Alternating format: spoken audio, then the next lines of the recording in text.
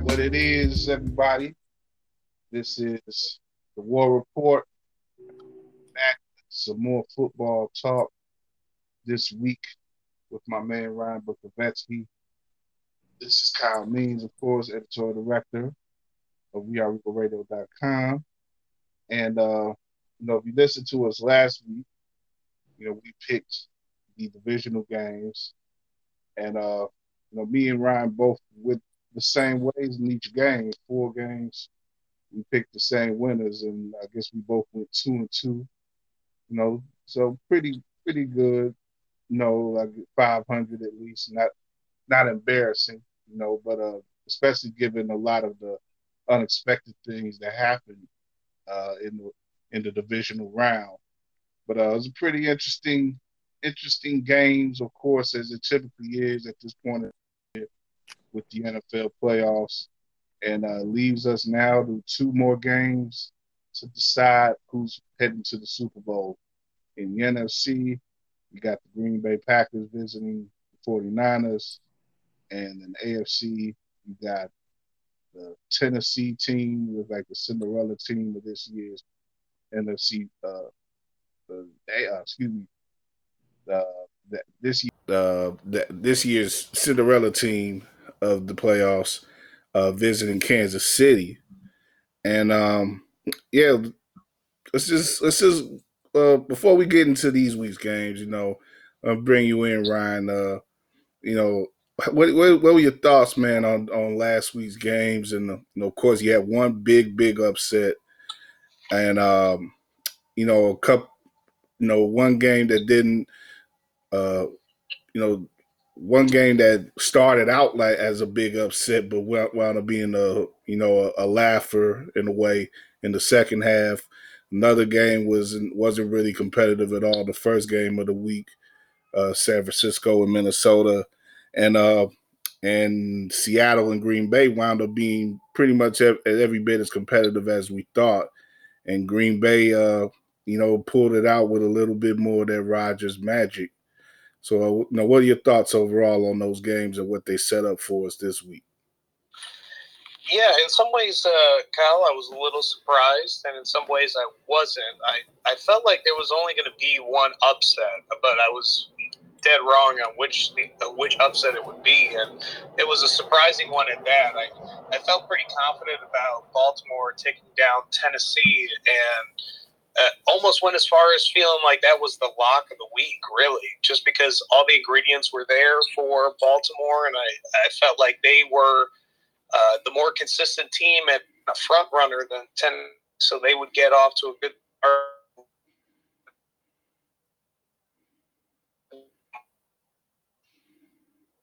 And his coaching staff panicked a little bit and panicked too early.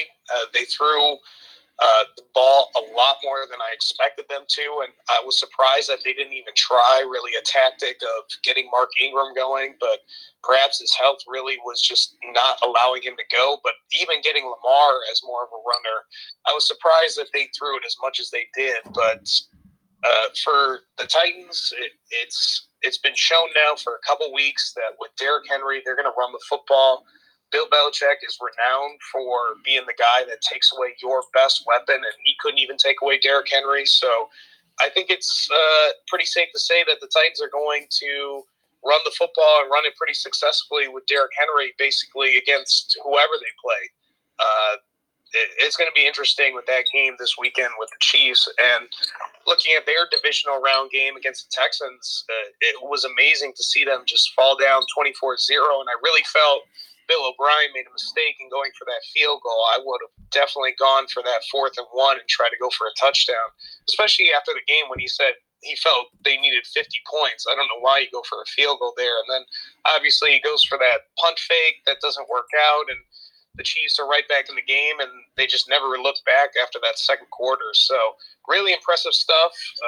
Deshaun Watson was great, but the Chiefs have just so much talent around Patrick Mahomes, and I think Patrick Mahomes is playing probably the best at the quarterback position right now in the NFL, period. So it's going to be a fun matchup with the Titans and the Chiefs. And then looking at the NFC side in the divisional round, Seattle, I thought they were going to go into Green Bay and take it, and they definitely had some shots late in that game where they maybe could have stolen that one. But I was a little bit surprised at how little they tried to use Russell Wilson. To me, that was a game where you just want to unleash him and just let him go because you just didn't know what you were going to get out of Marshawn Lynch, and they have just not been the same Seattle team ever since Chris Carson has gone down. So let your best player go out there and win it, and he almost did in that second half. But Aaron Rodgers was great, and I'm not surprised. He usually plays really well at home, and if you don't get pressure on him, he's going to pick you apart. It really doesn't matter who you are. So that's going to be the interesting thing with their game against San Francisco, because San Francisco in their game against Minnesota just absolutely dominated them. I think how most people kind of anticipated. Maybe some people felt that the Vikings team could go in there and play San Francisco tough, but I just thought they both play the same style of football, but San Fran has clearly a little bit more talent on their defensive line, and they're a better running football team with Juszczyk and George Kittle. It's really tough to figure out what this creative offense is going to do. And for the Packers, they got to find a way to protect Aaron Rodgers and get after Jimmy Garoppolo, or at least stop their run game. So this week's matchups, unlike the divisional round, I felt like each team kind of played a similar opponent to themselves. But this week, you've got kind of polar opposite in each matchup.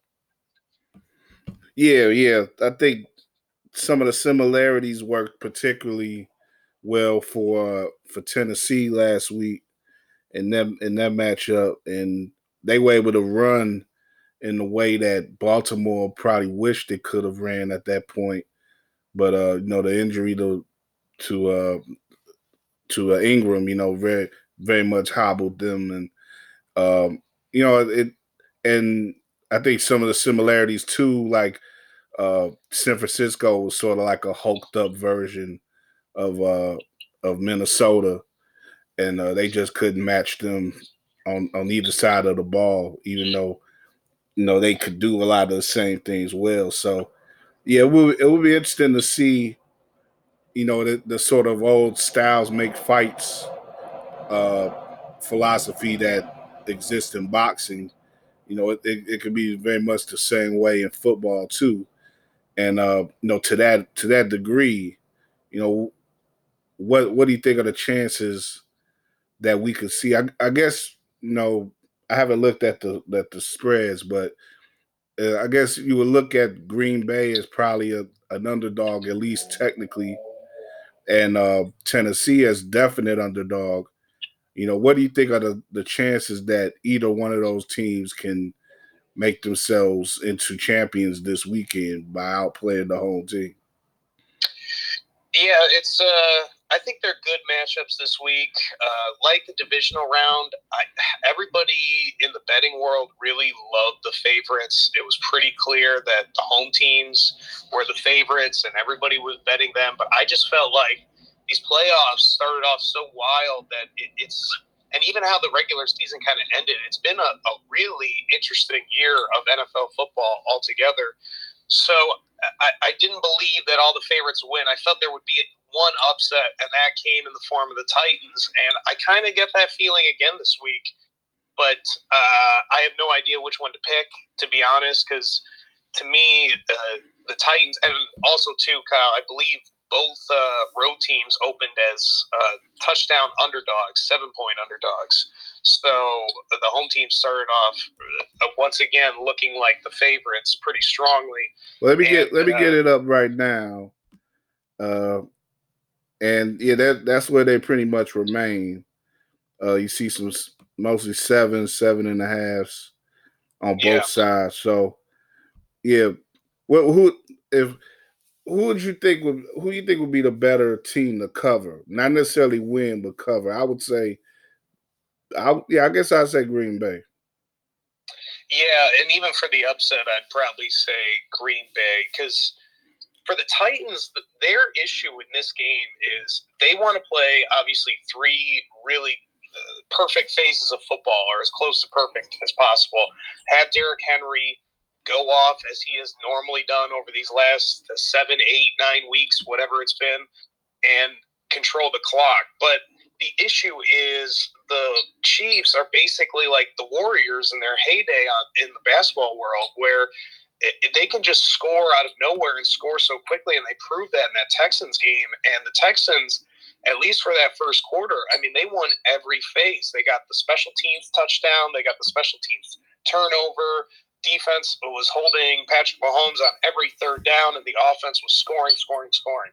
So it was a perfect start. And I'm sure Mike Vrabel is saying we got to start out exactly like the Texans did, but we got to sustain it this time. And that's going to be tough because time of possession doesn't really matter for the Chiefs. You're going to have to score, at least over 30 points and try to hold them to around 30. That's going to be very difficult to do, and especially if time of possession doesn't matter. So for Mike Vrabel and his staff, I think they need to find a way to create some turnovers, but Patrick Mahomes just doesn't throw interceptions. So it's going to be really tough for them to just create turnovers in this game. And looking at Green Bay versus San Francisco, I think Green Bay is going to struggle in this game as well because I just don't know if they have an answer for that defensive front of the 49ers. It's so great, and we've seen over and over the best way to stop a great quarterback is by getting pressure on him, and especially Rodgers. He is not the best when it comes to rushing for and getting pressure on him, because he is not the type of quarterback that really tries to fit it in there, even though he has that ability. He's more of I'm going to take the smart throws and live to play another down. So I wonder if that Green Bay offense is going to be too stymied, and I don't think their defense is good enough to stop the run game of the 49ers, because what they do is just so creative with their running backs. They've got that fullback in Kyle Juszczyk, who he is just able to be a receiver or a runner. They can move him around all over the formation. George Kittle is the best tight end in football, and he does it as a blocker, but mainly as a receiver. So it's going to be really tough for that Green Bay defense. Unlike against Seattle, where they played pretty well, Seattle was basically Russell Wilson or nothing, where in this game it's going to be Jimmy Garoppolo is a threat, but really everything else around him is so great. So you need him to have a horrible game, and you got to get pressure on him. And those are a lot of things that I don't know if Green Bay is just capable of doing at a dominant level. Where I see them is if they can protect Aaron Rodgers, then he's going to find a way to score some points and create some magic. And I think he has that ability to at least lose close, if not pull off the upset.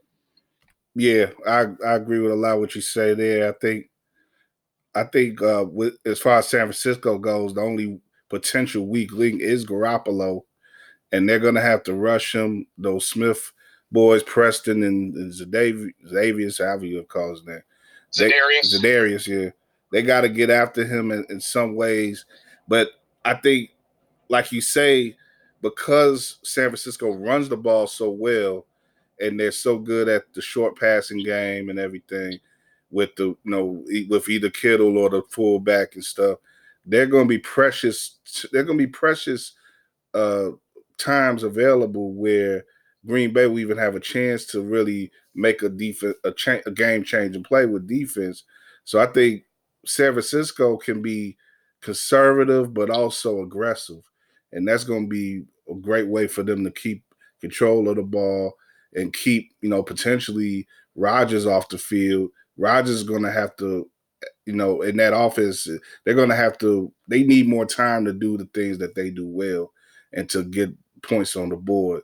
So I could, like you say, I foresee more of a typical San Francisco grind out win, and hopefully it'll be punctuated by them getting after Rodgers a bit and making him uncomfortable, at least in some key situations.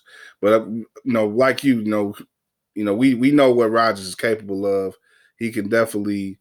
I think this is definitely a position he's going to be in this week where he's going to want to show who he is and be a vintage version of himself. And he may show that at parts, but I don't think it'll be enough. Yeah, I'm with you. I think Green Bay is definitely a threat if they're on and all three phases are playing really solid because of Aaron Rodgers and Aaron Jones. They have a shot, but Seattle, I mean, their run game was just absolutely decimated going into the playoffs with the loss of Chris Carson, and they've really just not had a great offensive line all year long. Yeah. So when you lose all that, I think Green Bay really benefited in stopping the run. I think it's just going to be so much more difficult this week for them to stop the run. And if that is the case, if that defense isn't able to dictate the game as well as Matt LaFleur would like, then it puts a lot of pressure on Rodgers, and he's going up against easily the best defensive line in football. And the best way to stop Aaron Rodgers, rush 4, drop back 7. And that's exactly how the 49ers play. And they're healthier now than they were when they blew them out in that regular season game. Right. So, yeah, there's no real major injury, and they look ready. Richard Sherman looks great, and he made a big play. I think he's going to have that secondary playing well. He's played a lot of games against Aaron Rodgers. If he shuts down a side of the field, I mean, there's a lot going against this Packers team, and that's asking a lot of magic out of Aaron Rodgers, sort of like asking how much magic they needed for Seattle by Russell Wilson. Yeah, I'm wondering how much Sherman will be up against Devontae, and that could be a pretty interesting matchup there. One where Sherman, we've seen him before the playoffs step up in situations like that. So, if he's able to shut down not only the one receiver for Green Bay, but really their only receiver, that'll be big. Yeah, I think Green Bay, they need somebody else to step up in the receiving game. Like you said, last week it was Jimmy Graham. They need another performance like that. They need Devontae Adams to take advantage of that other corner spot because San Fran has had some trouble with the second corner. But overall, it's going to be they have to execute from start to finish. They got to play a full game and play really solidly in each phase and get enough magic from Aaron Rodgers to win that game, especially because it's in San Francisco. Yeah. And some people are saying that may spark something in Rodgers too, because that's his home area. But we'll see about that. And they famously didn't draft him. He's always had that grudge against San Fran. Oh yeah. He knows how to work with a chip on the shoulder. But it looks like in the NFC, coming out of the NFC, we got San Francisco. It looks like, and just to solidify things over in the AFC, confirm things as it were. I guess it looks like both of us will go with Kansas City as well. But just to look at it a little, like I said, to look at it fully, I think Tennessee, their defense, they're a much better coach team than Houston is. Their execution is much better. They got some pretty good talent there. Malcolm Butler, some veteran guys in the defensive backfield, and they got some pretty good. They did a pretty good job, at least up the middles in particular, getting rush on Lamar Jackson, and he was doing a lot of unplanned scrambling last week against Tennessee. So, maybe they could make some trouble on Kansas City and disrupt them a bit. But that was a great comparison you made with Golden State. Like the way that Kansas City controls the pace of the game, and the fact that they really could look at any deficit and not be scared. Like with Golden State, with all their 3-point shooting, they could be down 20 points and be like, we could turn this around in a quarter. Kansas City could look at a 3-4 touchdown lead, and just as they did last week against Houston, say, we could do this in a quarter, and really turn the game around. So it's really, in spite of all the history that Kansas City has had as a franchise, bad history since about the 60s. That's like the last time they really came through in the playoffs with the very first Super Bowls and stuff. And compound that with Andy Reid's tough history in the postseason, I think this is going to be the breakthrough year. Mahomes is the guy. He's the golden child. He's the guy who's Reed has been waiting on all his career. He's the guy who's Kansas City's been waiting on for 50 years, and I think he's gonna get him to the Super Bowl. Yeah, I feel pretty good about Patrick Mahomes right now, and I think the Chiefs are probably going to go and win. I kind of felt going into the playoffs loosely in my head, San Francisco and Kansas City. I just thought they had the best path to another championship or getting to the Super Bowl. But for Tennessee, they definitely have a shot in this game because we know Derrick Henry's going to go off. I mean, there's really no doubt in my mind that he's going to be around 200 yards, get probably about 20, 25 carries, and he's going to get some screens and some attention in the passing game as well. Where it really, I think, boils down to is going to be Ryan Tannehill. Can he make enough big plays downfield? Can he convert enough third and manageables where they'll probably be in that position? If he's able to not have as good of a day as Patrick Mahomes, because I don't think that's possible, but if he's able to put together a solid to really good game, they might have a chance if they create a turnover or two, because defensively, they're going to be a lot stouter than the Texans. I think Mike Vrabel and his staff are going to have a much better day than Bill O'Brien and his staff did.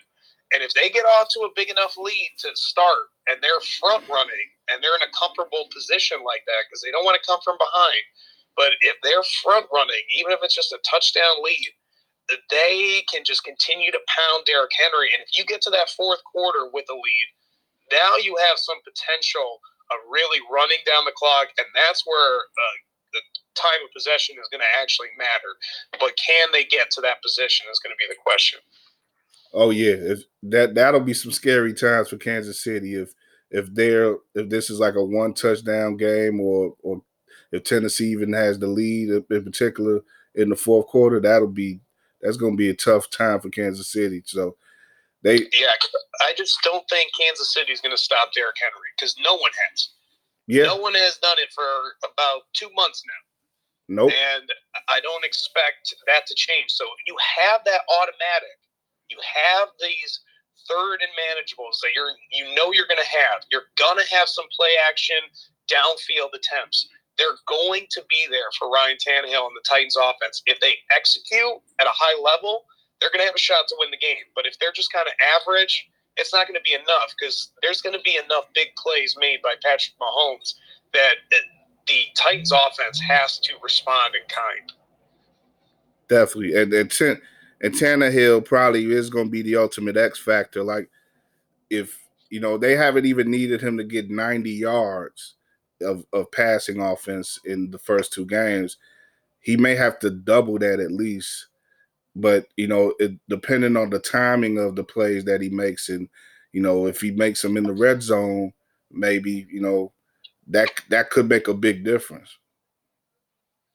Yeah, and, he's made some big plays. He made a big play in that Baltimore game on that play action touchdown.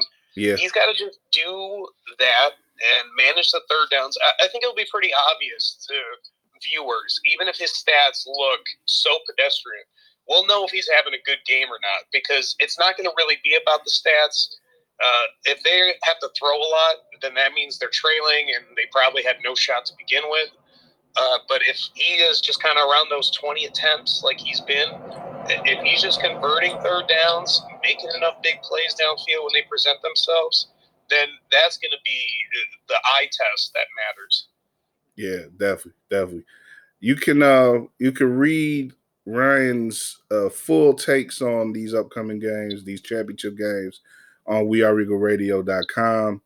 Right, you can pretty much read them right now, I would guess, when you hear this. But it looks like we're of one accord again, Ryan, and we both have San Francisco and KC in the Super Bowl. This is the Super Bowl that should have happened about 25 years ago, when Montana went over to Kansas City and Steve Young took his job up there in the Bay. That would have been an awesome Super Bowl back then, but he couldn't make it happen. Any of the matchups would be great, obviously, because you got a lot of good storylines. Well, if it was Rodgers and Mahomes, that would be a great storyline. The Titans, if they get in against anybody, They're going to be looked at as the ultimate underdog, and that 1 yard short history is going to come back. So it's great. With these 4 teams, there's going to be plenty of good matchups for the Super Bowl, no matter how it breaks. Yeah, and let me, I ain't gonna front. I'm hating on Green Bay, but if they do, if right, if they do make it to the Super Bowl, the idea of him and Mahomes, that's gonna be pretty awesome. Even if the storyline's gonna be running to the ground by that Sunday, it's still gonna be great to to anticipate and see how that plays out. So yeah, like you say, we're pretty much at a particularly historic crossroads here. We're looking at a couple of historic teams, really 3 historic teams, and in Kansas City as well, along the NFC teams, and Tennessee, a team that could be a historic Cinderella underdog type team too. So this should be fun here with these final games, and we'll see how they set up the big game coming up at the end of things.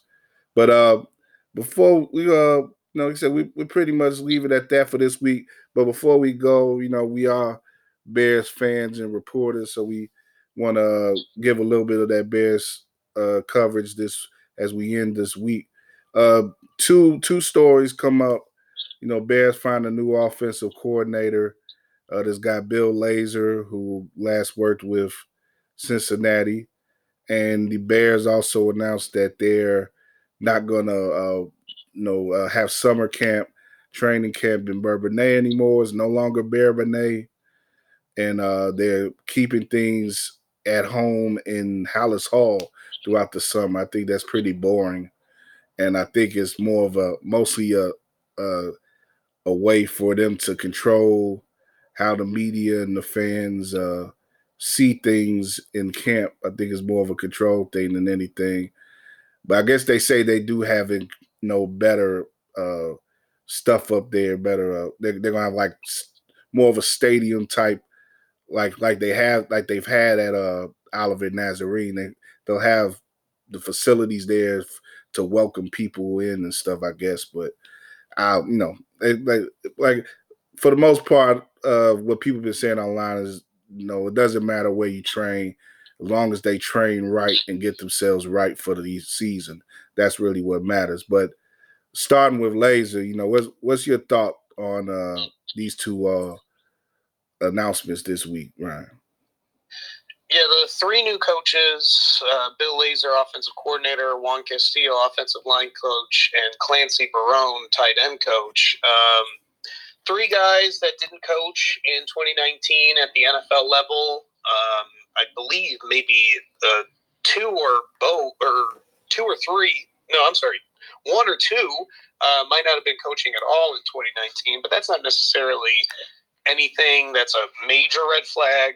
I don't know if it's necessarily a good thing, but it's hard to tell with these coaches, hires, how exactly it's going to break down. But one thing I really like about the 3 is they all have extensive NFL experience, unlike the guys that were in those positions. Other than Harry Hiestand, Mark Helfrich didn't have any NFL experience.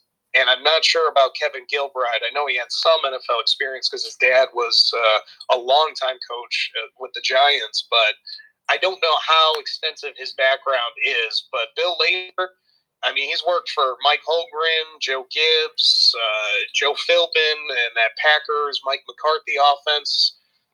Worked with Marvin Lewis. I mean, he's worked with some good coaches, and he's been around some good quarterbacks. Ryan Tannehill's best season was under Bill Lazor, statistically wise. He's worked with Andy Dalton and did some good things with Andy Dalton. Not necessarily names that just outright jump off the sheet. Nick Foles, when he had his best statistical season, I believe Bill Lazor was his quarterback's coach. So it's really all about what Matt Nagy gives these coaches as their kind of responsibilities, because we know that Lazor isn't going to be a play caller. It's still going to be Matt Nagy. So when you're not the play caller, I mean, everything comes down to Sundays when you play, and then how whatever plays get called for whatever reason. And obviously that's part of the game plan, but ultimately Matt Nagy could just go completely off the game plan and pick his own plays. So it's hard to judge harshly with Helfrich and Hiestand and then Gilbride, how much responsibility did they have in the offense's inabilities to run the football, the weird play calls on Sunday, and just the overall lack of scheme shift to what clearly was working for them in 2019 and what wasn't working. So maybe that's inexperience on Matt Nagy's part, and he didn't have a lot of guys he could lean on. He hadn't worked with a lot with those three, Harry Hiestand, Mark Helfrich, or Kevin Gilbride before. So now you bring in at least Juan Castillo he worked with in Philadelphia under Andy Reid. I believe he spent some time with Clancy Barone too. I don't know. I don't know if they've had much contact, Bill Lazor and him, but they're both from Western Pennsylvania, so they're from the same area. It's going to be interesting to see how that NFL experience maybe plays a factor. But overall, we're going to have to see what the roster changes are and then get an idea. But it would help if Matt Nagy would come out and kind of let us know what the responsibilities of everybody is. But I would assume that someone's going to be a running game coordinator type where these three have really been brought in to fix the run game, get that going. But also, too, with Bill Lazor, I believe he set the record or set a record with the Dolphins for fewest handoffs in a game. So him and Matt Nagy will be lockstep and barrel with that pass game for sure. Oh, God. We're going to have a five running attempt game this year? He had a 9. Bill Lazor, I believe, had the 9. 9 in a game. I'm sure Montgomery's going to be happy with that. Yeah, Juan Castillo, he's been a running game coordinator with Buffalo. It's going to be interesting because usually the offensive coordinator has the most responsibility. They're the highest on the food chain of the offense. But that's really Matt Nagy because he's a play caller, and he's going to be ultimately deciding. So I don't know where Bill Lazor falls on the pecking line because after that is usually your offensive line coach. So Juan Castillo might be just as important or more important than Bill Lazor, but hopefully, again, the NFL experience plays out because it just seems like Matt Nagy needs a little more help around him. Yeah, and like you said, that's the first thing that jumped out to me when I heard the decision because that of Lazor being picked. I was like, okay, well, Nagy's gonna keep calling the plays because if he brought someone like DeFilippo in or something, I'd be like, oh, well, maybe he might cede some of that control, but with this guy, just whether his record or not, is not the type of guy who you expect to come in and really make the offense his own. So I guess maybe to that degree, if he's making more of a collective thing, maybe it's hopefully in some ways he will be allowing more of a collective group thinking sort of thing going on with the offense, and it won't maybe not everything will fall on him as because he's already head coach. He's got so much else that he has to deal with. Maybe that is the direction he's going in. Hopefully that's the case. But like you say, before we could make more of that, more of that and more predicting what's going to be the case, we got to see what the offense is going to be like, personnel wise, how they're going to come back this year. Are they going to have more running backs available? Who are the receivers going to be like? What's the tight end? In the offensive line as well. Is that going to be remade?